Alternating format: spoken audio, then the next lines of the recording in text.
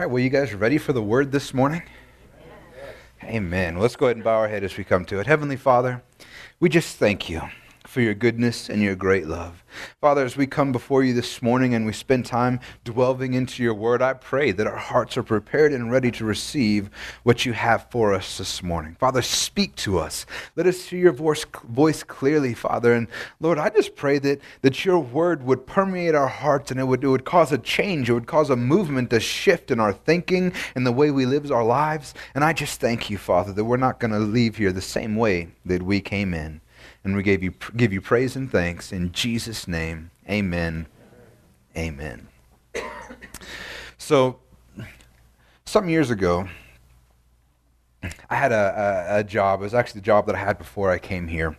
And when I began to tell them that I was going to be a pastor, they began to treat me a little bit different. Because I told them my goals, my plan for the future, the vision that God has given me is to one day leave my job and focus solely on the ministry, to be able to have the opportunity to work full-time in the church and not have to maintain two careers. And but that was my plan. But as soon as I told them that, I started noticing some changes in the way that they were treating me. So the first thing that happened, and it wasn't anything overt, it was nothing terrible, but when I worked with, I had a bunch of clients with this company, and slowly but surely these clients started getting pulled away from me and giving to somebody else, and they moved me to the project section, which wasn't a bad gig, because then I got to focus more on projects instead of clients. But what I realized that they were doing is they were preparing themselves that if I did leave, it wouldn't impact them. It wasn't impacting the regular customers, and they began to make changes and do these kind of things. And I saw the shift, and ultimately it's actually what made me begin to seek out another job, because I was beginning to see that as far as they were concerned, I was expendable, that I could be gotten rid of at any point. But one of the things that I did while I was still there is I was still a dedicated and an efficient employee. I still did my job to the best of my ability. I gave them no reason to expedite the situation. I gave them no reason to maybe usher me out of the door a little bit sooner so that I wasn't in a tough spot. And I did my best to continue working for them and be a good employee, even though I felt like that maybe they're treating me differently than they should have treated me. Because I was not going to let their perception of me have an impact on God's purpose and plan for my life and how I was going to live and work for Him, even in the secular world. Amen. Amen. Because as Christians, everything that we do in our life should be to glorify God. And that's one of the things that we're going to begin to see Peter talk about. In 1 Peter part 4, we're going through chapter 2, verses 13 through 25. And we're going to start to see how Christians should act in society, how Christians should act in this world. And how many know that as members of society, you're responsible to represent Christ to the people around you? How many know that's your job? How many know that even if you didn't know that was your job, that's what you're doing? As soon as you say that you're a Christian, you begin representing Christ, good or bad, to the people around you. You begin to make an impact in the people around you. And if you say you're a Christian, but you act like what's a nice word to say? Heathen. We'll use heathen. That's a good enough one for today.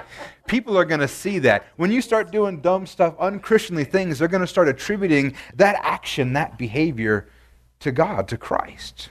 That's why when so many of these super famous figures in Christ have done something, they've committed adultery or got caught with hookers or any of that stuff, you see that actually people begin to attribute that to Christians and to God, and they say that, why do I want to serve a God if this is what their people is like? I want you to know, as soon as you claim to be a Christian, the life that you live begins to impact and demonstrate what Christianity is to others, and it makes a difference. We are responsible to represent Christ and the church to the world. Last week, Peter taught us that we are a royal priesthood. You remember in chapter 2, verse 9, it says, "But you are a chosen race, a royal priesthood, a holy nation, a people for His own possession, that you may proclaim the excellencies of Him who called you out of darkness into His marvelous light." I've noticed two things right now.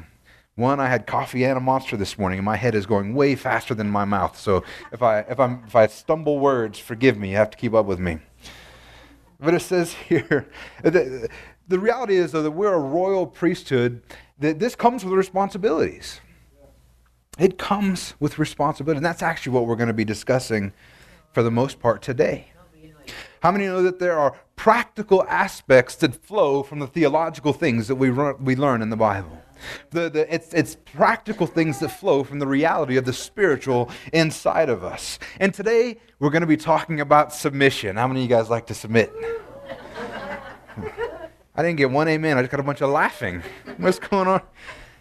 You know, submission, what he's going to talk about today, particularly to submission to the governments that we live in and our employees, is what he's going to talk about today. And I know submission is a four-letter word to most people. But the reality is that submission is the foundation of the authority that we have. See, if people looked at submission in the right light, I don't think they would think it's so bad. Submission is what actually gives us the authority that we have. Submission to the authority of the Lord Jesus Christ is what gives us His authority to operate in this world. And how many of you know that submission to the government that we live in right now is what allows us to operate in the freedoms that they currently protect? Now, I realize that the government doesn't give us freedoms. They're just there to protect freedoms that God has given to each and every person. Amen? But we have to submit to their authority because it's their job to enforce that. Because if there was no government and we say, I have a right to this, somebody could come in and take it because they could disagree and there's nothing there to enforce it. So when we submit to the government, we're actually allowing them to do their job, to enforce rights that we have that were actually given to us, and they're inalienable by God. Amen? But what might surprise you as we're talking about submission, because the truth is, how many know it's a lot easier to submit to a righteous person, to somebody who is just. But did you know we're supposed to submit to even the unjust? Doesn't sound like fun, but the truth is, that's what we're going to learn about today. The Bible talks about that. And when you feel unappreciated or you're treated unjustly, like I was just talking about in my previous job, how many of you know that it is not your right, it's not your job to act rebelliously? Even though I was under the authority of that employer, I still had to submit to the authority of that employer as long as I was there, even if I believed I was being treated unfairly. See, our responsibility is to demonstrate peace and righteousness to those who are around us. And even if they persecute us, even if they deal with us unjustly, even if they hurt us or wrong us in any way, their accusations are going to have to be dropped if we live our life without reproach and in an upright way. They can levy any number of accusations against you, but if you're living right, what are they going to stick to? Amen? So let's go ahead and get started. 1 Peter 2, verses 13 through 15. He says, be subject for the Lord's sake to every, how many? Every human institution, whether it be to the emperor as supreme or to the governor sent by him to punish those who do evil, to praise those who do good. For this is the will of God. By doing good for you should put to silence the ignorance of foolish people. So just so we're clear, it is the will of God for you to be subject to human institutions. But you know, as Christians, you're supposed to follow the law. We're supposed to follow the law. And that means all of them. So when I first became a Christian, I spent a lot of time before then procuring MP3s. Anybody remember Napster back in the day? So when I finally dedicated my life to the Lord, I had thousands and thousands of songs. And in the beginning, I just ignored that little voice in my head, but finally I realized that I had stolen every single one of those things. And I finally deleted all of them because I realized that if I'm going to live as a Christian, if I'm going to do the right thing, that we have to follow the law, even if we don't agree with it. That's the big thing. We got to make sure, even if we don't agree with it, we have to follow the law.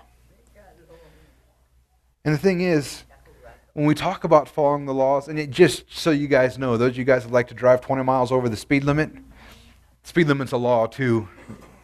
You know, one of these days, we're going to get Living Hope Family Church bumper stickers, and only people that don't drive crazy are allowed to put them on their car, just so you know. Because you're supposed to be representing, even Michelle's not allowed to put one on her car. Hallelujah. You guys pray for her. That's why she's sitting out here. She was supposed to be in children's church. I'm like, no, baby, you need to be out here for this one. Hallelujah. But hey, if we're being honest, in the United States, how many know it's pretty easy to be subject to the institutions that are here? For the most part, our institutions are fair. For the most part, our laws are good. We have a representative democracy, and while it doesn't represent every single person, the majority of the people are typically represented by the laws that we have in place, the stuff that we have going on. And the truth is, we enjoy an extraordinary amount of freedoms and rights in this country. We are the template that every other country wants to be like. We have the stuff that's going on in Hong Kong right now where they want to be set free. They're looking to us as the example of what they want to look like, which is funny because most of the people who live in this country now seem to hate this country, but everybody else wants to be like this country. Somewhere there's a disconnect. Yes. We're in a good place. But imagine being a Christian in another country. What if you were a Christian in the Middle East? You know, it's pretty easy for us to be subject to the laws of this country because we're like, yeah, I get that. They're here to protect our rights to freedom of religion. Yeah, we can be subject to that. But what if you're in a place where it's illegal to be a Christian? Where it's illegal to do these things, where they can, where it's illegal, where it's not illegal, but it's you're oppressed heavily as a woman. What if you lived there? Imagine being in a country where your government wants you dead just for being a Christian. Now, in this particular case, the people that Peter are talking to, they are actually serving under Emperor Nero. So this emperor here, whether to be the emperor or supreme, he's talking about Emperor Nero, who was a notoriously cruel tyrant who reigned from AD 54 to 68. And he was noted as cruel not only by Christians, but the secular writers of the time as well. Matter of fact, Tacitus, who was a Roman historian, said that the Roman people considered him corrupt. And he used to use Christians as scapegoats. He actually blamed Christians for the great fire of Rome, and then ended up burning them alive to punish them for something they didn't do. He was an incredibly corrupt individual. He's the emperor. But what does Peter say to do? To be subject. Now that's a tough one. But as Christians, we're supposed to submit to the laws and the governors and the people in power in the country that we live in. And the truth is even though the government doesn't always get it right, it's actually the point of government is to be there to serve the people, to make our lives better, to make the place we live a better place to live so that our lives are the best that they can be. That's actually the purpose of government, to protect our freedoms, to protect our rights. They're supposed to protect us and punish those who do wrong or those who do evil. That's what he says, right? The governors are sent by him to punish those who do evil and to praise those who do good. That's what the purpose of government should be. And the only caveat to this is any law or regulation that would be in violation of God's word or your Holy Spirit-inspired conscience. That's the only time. That's the reason why we still send Christians and Bibles to China, even though it's illegal, because the word says that we're supposed to preach the gospel. So there are some cases as Christians that we are going to violate the law in so much as that it violates God's law. I want you to know that you're not allowed to download illegal MP3s. Does not violate any of God's laws. I can't use the Bible as an excuse for that. Nero would have been expected to be worshipped as a god. Peter's not saying that, hey, that's the law, you need to worship Nero as a god. That's something that he would have, and they would have understood that they were exempt from because it violated the word of God. Matter of fact, we see Peter in previous instances kind of living this out. You remember in Acts 5:29 when he said we must obey God rather than men? They get arrested. The priest there, the authority over them says, hey, listen, you can't go out and be preaching this stuff. And they're like, well, that's what God told us to do, so we're going to obey God and not man. So we realize that Peter, the one who's teaching this, it says be subject to Nero, understands there are situations that violate the will of God. And it's not the only time that we see that in the Bible. Do you guys remember Daniel? Him and his friends, they reject the dietary regulations of the king. But if you notice that when they did so respectfully, not rebelliously. As a matter of fact, they asked for help and the ability to do that. They did it respectfully. So even when they are violating the law for the reason or the purpose of being in line with God's word, they're still doing it respectfully. They're still doing it without rebellion. If you think about Daniel again, when he got arrested for praying. Remember, he wasn't supposed to pray to his God, but he said, I'm going to do that anyway, because even though the law says I can't, I'm going to worship my God because I'm not going to violate that. He got thrown into the lion's den. So this is an interesting situation. So he violated the law in order to not violate God's law, but he accepted the punishment. He didn't run, he didn't rebel. He was subject to the authority right into the lion's den. I thank God in that particular case, God saved him. As a matter of fact, changed an entire country. See, that's something you should remember. By being subject to the institutions that we're in, we can make an impact for the good. People will see what's going on, and they're going to want that, not what they already have. You saw it with Daniel. Paul's another example. Paul gets arrested, and he uses his Roman citizenship. He uses the institutions to go ahead and protect himself and demand an audience before Caesar. But he didn't rebel. He didn't run. He stayed subject to the institutions that he was in. And I know that it can be difficult to not be bothered by the direction of leadership in this country sometimes. I know that every single one of us have moments where we're just shaking our head at what's going on. But the reality is, as Christians, we're supposed to live in submission. We're supposed to live in submission to this authority. And if we want to make a change, did you know that you have some opportunities to make a change? Amen. You can vote. So one of the things that as a church in this country, we have some rules that we have to follow. I'm not allowed to support a political candidate up here. I'm not allowed to endorse one. But one of the things that we're going to be doing as we get closer to the elections is we're going to take a look at some of the stuff that are hot topics in the political sphere right now, and we're going to see what the Word of God says about them. We're going to see what the Word of God says about abortion. We're going to see what the Word of God says about identity, sexual identity. We're going to see what the Word of God says about working for your own or taking other people's stuff. We're going to look at what the Bible says about these things, because I'm hoping that you can go in and vote with an informed mind of what the Word of God says about these things. I can't tell you who to vote for, but I can tell you what the Word of God says, and let that influence who you vote for. Amen?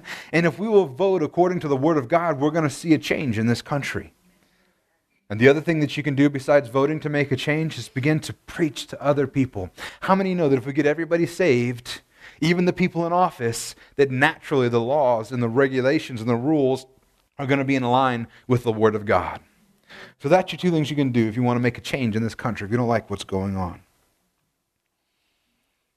And the thing is, I think that if we live our lives in this manner, being subject to authority, if we live our lives in this manner, being a perfect representation of Christ inside of us, we're going to make a difference. If we always do good, we're going to give those who oppose us no opportunity to come into us, to come against us, because they'll have no opportunity to, because we're living godly and right lives. Amen.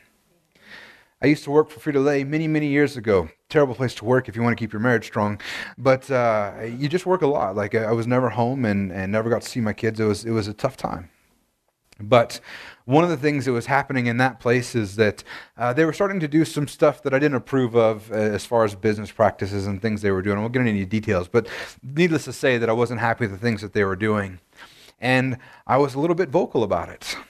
And they didn't like that.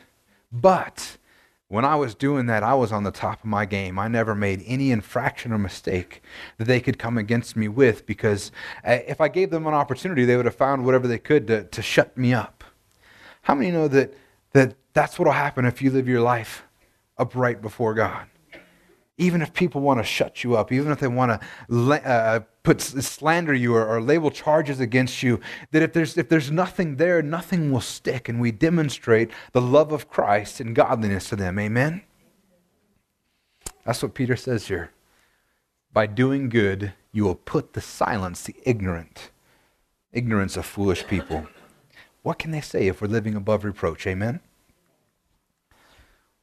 In 1 Peter 2:16 it says, live as people who are free, not using your freedom as a cover-up for evil, but living as servants of God.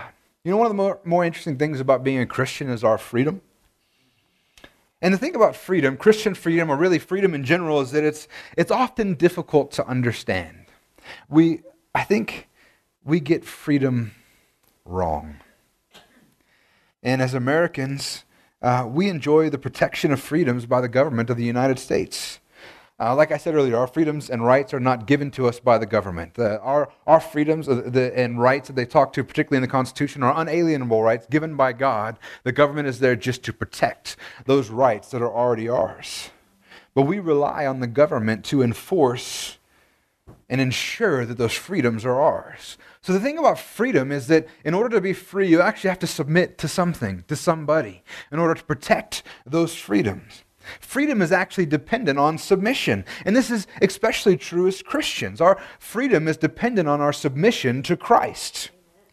Because how many know the truth is that you're actually bondservants?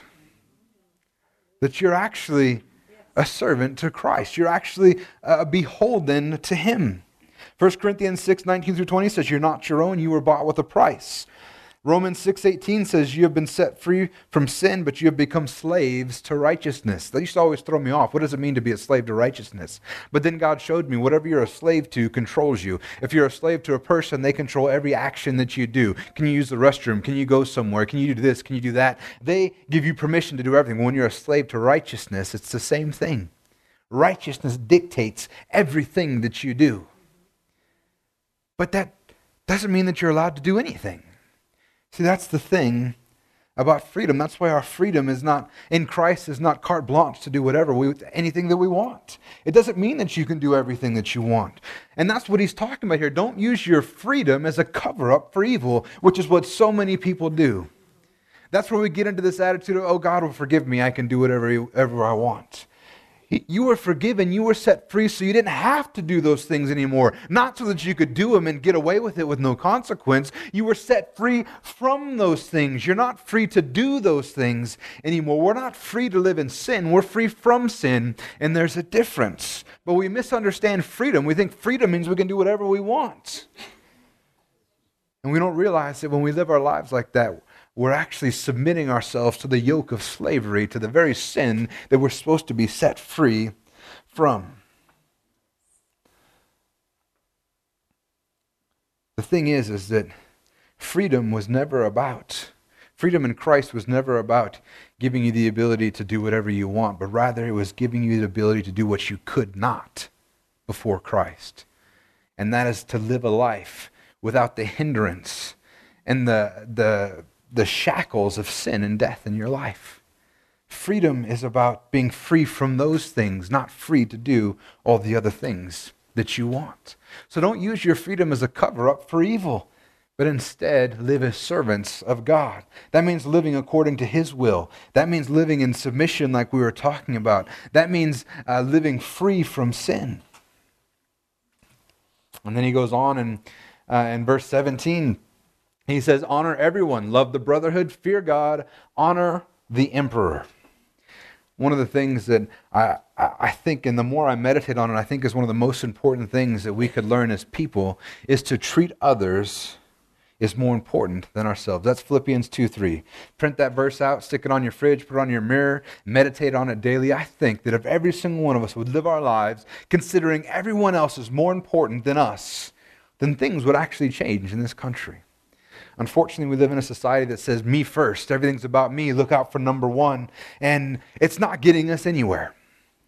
But instead, if we'd look out for everybody else, I think things would naturally fall in line. Imagine what this world would look like if we all did it. But you know what? Here's the thing, Christians. You can't control what somebody else does, but you can control what you do. You can make sure that you are treating everyone else as more important than yourself. And in doing so, we're going to be honoring people. Honor who? Everyone. Even people you don't like? Even the institutions you don't like? Even your mother-in-law? Especially your mother-in-law. Honor everyone. And then love the brotherhood. He's talking about the church. We should love one another. We should care about one another. I had such a good time yesterday. There was such a pretty big group of us went up to Picacho for that barbecue and just hung out. I enjoy spending time with my church family and getting to know everybody. It was an amazing time. And that's part of loving one another, is spending time with one another. But we're supposed to honor everyone, love the brotherhood, then fear God. Fearing God is in today's society we think of fear like a scary movie where we're afraid of something. But to fear God is to stand in awe of God, to recognize it's His power, to recognize His ability, to recognize His authority and His glory. When we stand in fear of God, we're not afraid that He's going to hurt us, but we recognize the power that is contained within. And we're in awe of Him. So we honor everyone. We love the brotherhood. We honor or stand in awe of God. We fear God. And then we honor the emperor. He must have thought that when he said everyone, the people would have been like, but surely you can't mean Nero. But he says, no, just so you're clear, honor our leaders, even the ones you don't like.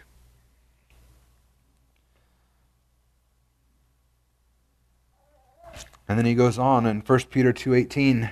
This is one that's going to hit a little bit more home, is servants, be subject to your masters with all respect, not only to the good and gentle, but also to the unjust.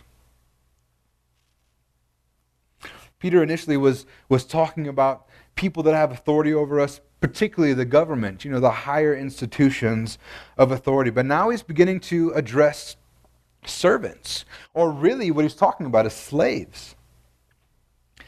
According to those who know more than I, what they're really referring to here is like house servants or people that served inside the house, not maybe necessarily the slaves that were out in the mines. They probably wouldn't have been addressed by this letter, but he's talking to servants, to slaves in the households of the people that he's speaking to. And I think that's likely why the ESV translates it to servants, because he's talking about people that are serving inside the house. But to be clear, they are slaves. They don't have the opportunity to come and go. They can't leave. He's not speaking to bondservants, the one that chose to stay. He's talking to ones that are slaves by no choice. And the thing is that in this time, when we read the Bible, how many know that when you read the Bible, that the Bible is written to a specific people at a specific point in time? At this time, slavery was a reality. There's no two ways about it. Slavery, this was a way of life. And many people who oppose God or oppose Christianity like to use this argument. They say that God not only allowed slavery, but He approved of slavery. And we can actually spend a lot of time about that argument and digging into it. But I want to point out a couple of things that I think will help you to realize that God wasn't for slavery. First, understand that Christianity is what actually helped to topple the Roman Empire and ultimately the terrible institution of slavery that was happening in that time. Christianity is what helped top that. Christianity was also, and still is really, revolutionary in the idea of that we are all equal. Men, women, free, a slave, rich, poor, Gentile, Jew, we're all equal. We're all the same to God. Galatians 3:28, there's neither Jew nor Greek, neither slave nor free, nor male nor female, for you are all one in Christ Jesus. Acts 10:34 says, Peter opened his mouth and said, truly I understand that God shows no partiality. God is not for slavery. God is for equality between us. But one of the things we have to understand in this time is that if you remember, the Jews expected the Messiah to come how? As a political and really an authoritarian or a combative. He was there to free them from from Rome and in a political sense. And he was going to bring an army and lead an army and set them free from what they were at. And that they thought that He came to set them free from their physical issues, their physical slavery, their physical subjection to the Roman Empire. But I want you guys to know that God cares less about your physical reality and more about your spiritual reality. It's not to say He doesn't care about your physical reality, but He cares more about your spiritual reality. What did Jesus say? What does it profit a man to gain the whole world but lose his soul? God is more concerned about your spiritual reality than your physical reality. Jesus didn't come to set them free from the Romans. He came to set them free from Satan. sin, death. What he was doing was so much more important, but it might mean that they stayed in subjection to the Romans for a while he was setting them free for something much greater. Amen? Jesus didn't come to overthrow the government. He came to overthrow sin in our lives, to guarantee spiritual freedom, not personal or political freedom. And the same is for salvation does those things. Salvation secures spiritual freedom, but not political or personal freedom. That means that as soon as you get saved, your life is not going to be bubblegum and lollipops. That when you get saved, you're still going to have hard times. There's still going to be times when you feel like you don't have enough money, enough provision. Your kids are acting up. Your spouse is acting up. Your employer's acting up. There's always going to be stuff coming against you in your life, and you're not guaranteed immediate freedom from all that stuff. There are things you will still deal with. Now, I thank God that God will get you through everything. He says to rejoice in those hardships. Not for them, but in them. That means that you're going to go through them. You're going to have to deal with them. And the good news is God will use those things which the enemy meant you harm. He will use them as a training ground to make you stronger, to make you more spiritually fit, to become a more effective preacher and teacher of the Word, to be a more effective Christian and an example to those around you. He'll use those things, but you're still going to go through them. Amen? And that's the thing. We're supposed to be subject to those in authority above us. He's talking about the slaves, the servants are supposed to be subject to their masters, even if it's not a good position to be in. It's not a good place to be in. Because the truth is, no matter where you're at as a Christian, when you act out of line, it's not godly. And it actually negatively impacts the perception of God and Christianity and even other Christians to those around you. So Peter says, be subject to your masters, even if it's hard, even if it seems unfair. And Paul had similar instructions in 1 Corinthians 7:20 through 24. He says, each one should remain in the condition in which he was called. Were you a bondservant when called? Do not be concerned about it, but you can gain your freedom. Avail yourself of the opportunity. For he who was called of the Lord as a bondservant is a freedman of the Lord. And likewise, he who was free when he was called is a bondservant of Christ. You were bought with a price. Do not become bondservants of men. So brothers, in whatever condition each was called, there let him remain with God. In other words, if you're free, don't become a slave to man. If you're already a slave, unless you can get out legitimately, then you remain where you are. If you can get your freedom legitimately, then great. But if not, you remain where you are. And you just serve in a godly manner, no matter where you find yourself at. And today, while there are no Christian slaves in the United States, how it does apply to our lives is really in the relationships that we have with our employers, which ultimately is you're basically trading your labor for the financial stuff that you get in return, but you're submitting yourself to them. So we should respect those who are in authority over us in the workplace. And we should be gracious and demonstrate a godly life. And we should work unto the Lord and not unto man, even if the people we work for are pains in the butt, because some of them are. And then he goes on in verses 19 through 20, for this is a gracious thing when mindful of God one endures sorrow while suffering unjustly. For what credit is it if when you sin you are beaten for it, you endure, but when you do good and suffer for it, you endure. This is a gracious thing in the sight of God. So the thing is that when we suffer for doing good, we're actually, what it says is that we are being gracious. In part, what that is doing is you're giving your employee something he doesn't deserve. You're being gracious when you endure some of the stuff that people have to endure in those relationships. And we're demonstrating Christ because how many know that's exactly what he did for you? Christ endured something he should never have had to for you. He was the example that was set for us. And here's the deal. When we suffer for our own stupidity, you should just expect that. Matter of fact, most of the stuff you suffer for in your life is your own fault. The devil can't be everywhere at every time. Most of the stuff that we deal with is because we do dumb things. I know this because I do dumb things.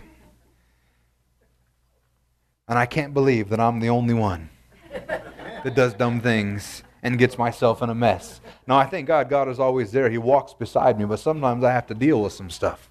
I walk in that. As the old saying goes, you make your bed, you lie in it. Amen? And sometimes we're going to endure consequences for the decisions and the mistakes that we make. Doesn't mean we're not forgiven. Doesn't mean we're not free. You think of the most extreme example. If a Christian were to murder somebody, which would be highly out of character, but they could still be forgiven. But they might spend the rest of their life in prison. There's still a consequence that they have to deal with, even though God still loves them and they could still be forgiven. Amen? And there's no credit or reward for suffering for your own stupidity. It's just kind of part of life. It's reaping what you sow. But when we do good and endure, God says it's gracious. There is a reward for that. There is credit for that. This is a good thing in the sight of God. When you do something stupid and get yourself in a mess, God's not thinking, man, that's my boy. He'll walk beside you.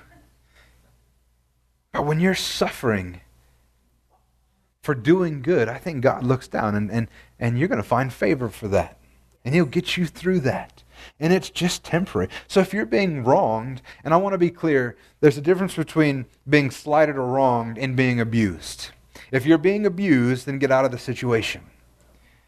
But if you're just dealing with some normal work stuff, or you're being persecuted for your faith in particular, sometimes you just got to stick it out. Stand strong.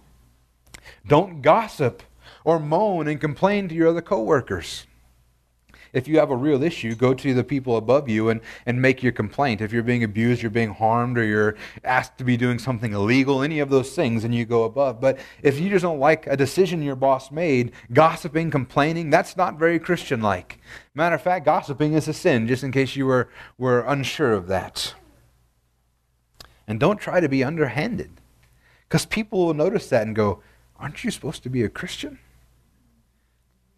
And we begin to paint Christians in a negative light. We begin to drag the name of Jesus through the mud. But how many know that you can actually win your workplace if you demonstrate a right and godly attitude and work ethic in everything that you do, even when it's most inconvenient? Amen? And then in verse 21 through 23, we see that Christ set the example. He says, "For to this you have been called, because Christ also suffered for you, leaving you an example so that you might follow in His steps. He committed no sin, neither was deceit found in His mouth. And when He was reviled, He didn't revile in return. When He suffered, He did not threaten, but He continued entrusting Himself to the one who judges justly." See, one of the things that we instantly start thinking when we go through this stuff is we say, this just isn't fair. And the truth is, it's probably not. But as my mom always said, life isn't fair. Certainly wasn't fair for Christ to give His life for ours. We deserved that punishment. We deserved the death that He died. We deserved everything that He endured. It wasn't fair, but He did it with joy for us. He is our example in enduring suffering. And we're to follow in His footsteps. And He suffered and endured more than we could ever imagine. And in response, He didn't sin. He didn't complain. He didn't gossip. He didn't threaten. He didn't revile. He didn't slander. He didn't do any of those things. But He did put His life in the hands of the one who judges justly. He trusted His Father, just like we should be trusting in our God. Amen? So here's the thing. You guys remember when Jesus told the parable about, see, my head's going too fast. Parable about Lazarus and the rich man? So if you guys remember that, he was poor and he was covered in sores his entire life. It was so bad the dogs would come up and lick on his sores. And he finally passed away and he found himself at the side of Abraham. And then we have the rich man. He dies and he sees this. And what's the rich man do? He complains, this isn't fair. Why does he get that? But what did Abraham say? He said, when you lived on this earth, you got your reward. Now he's getting his. See, that's the thing, is sometimes we'll suffer as we live in this life, but none of that can take away the reward that we're going to have in heaven. And I promise you, you don't want to trade that reward so that you can have everything perfect right now.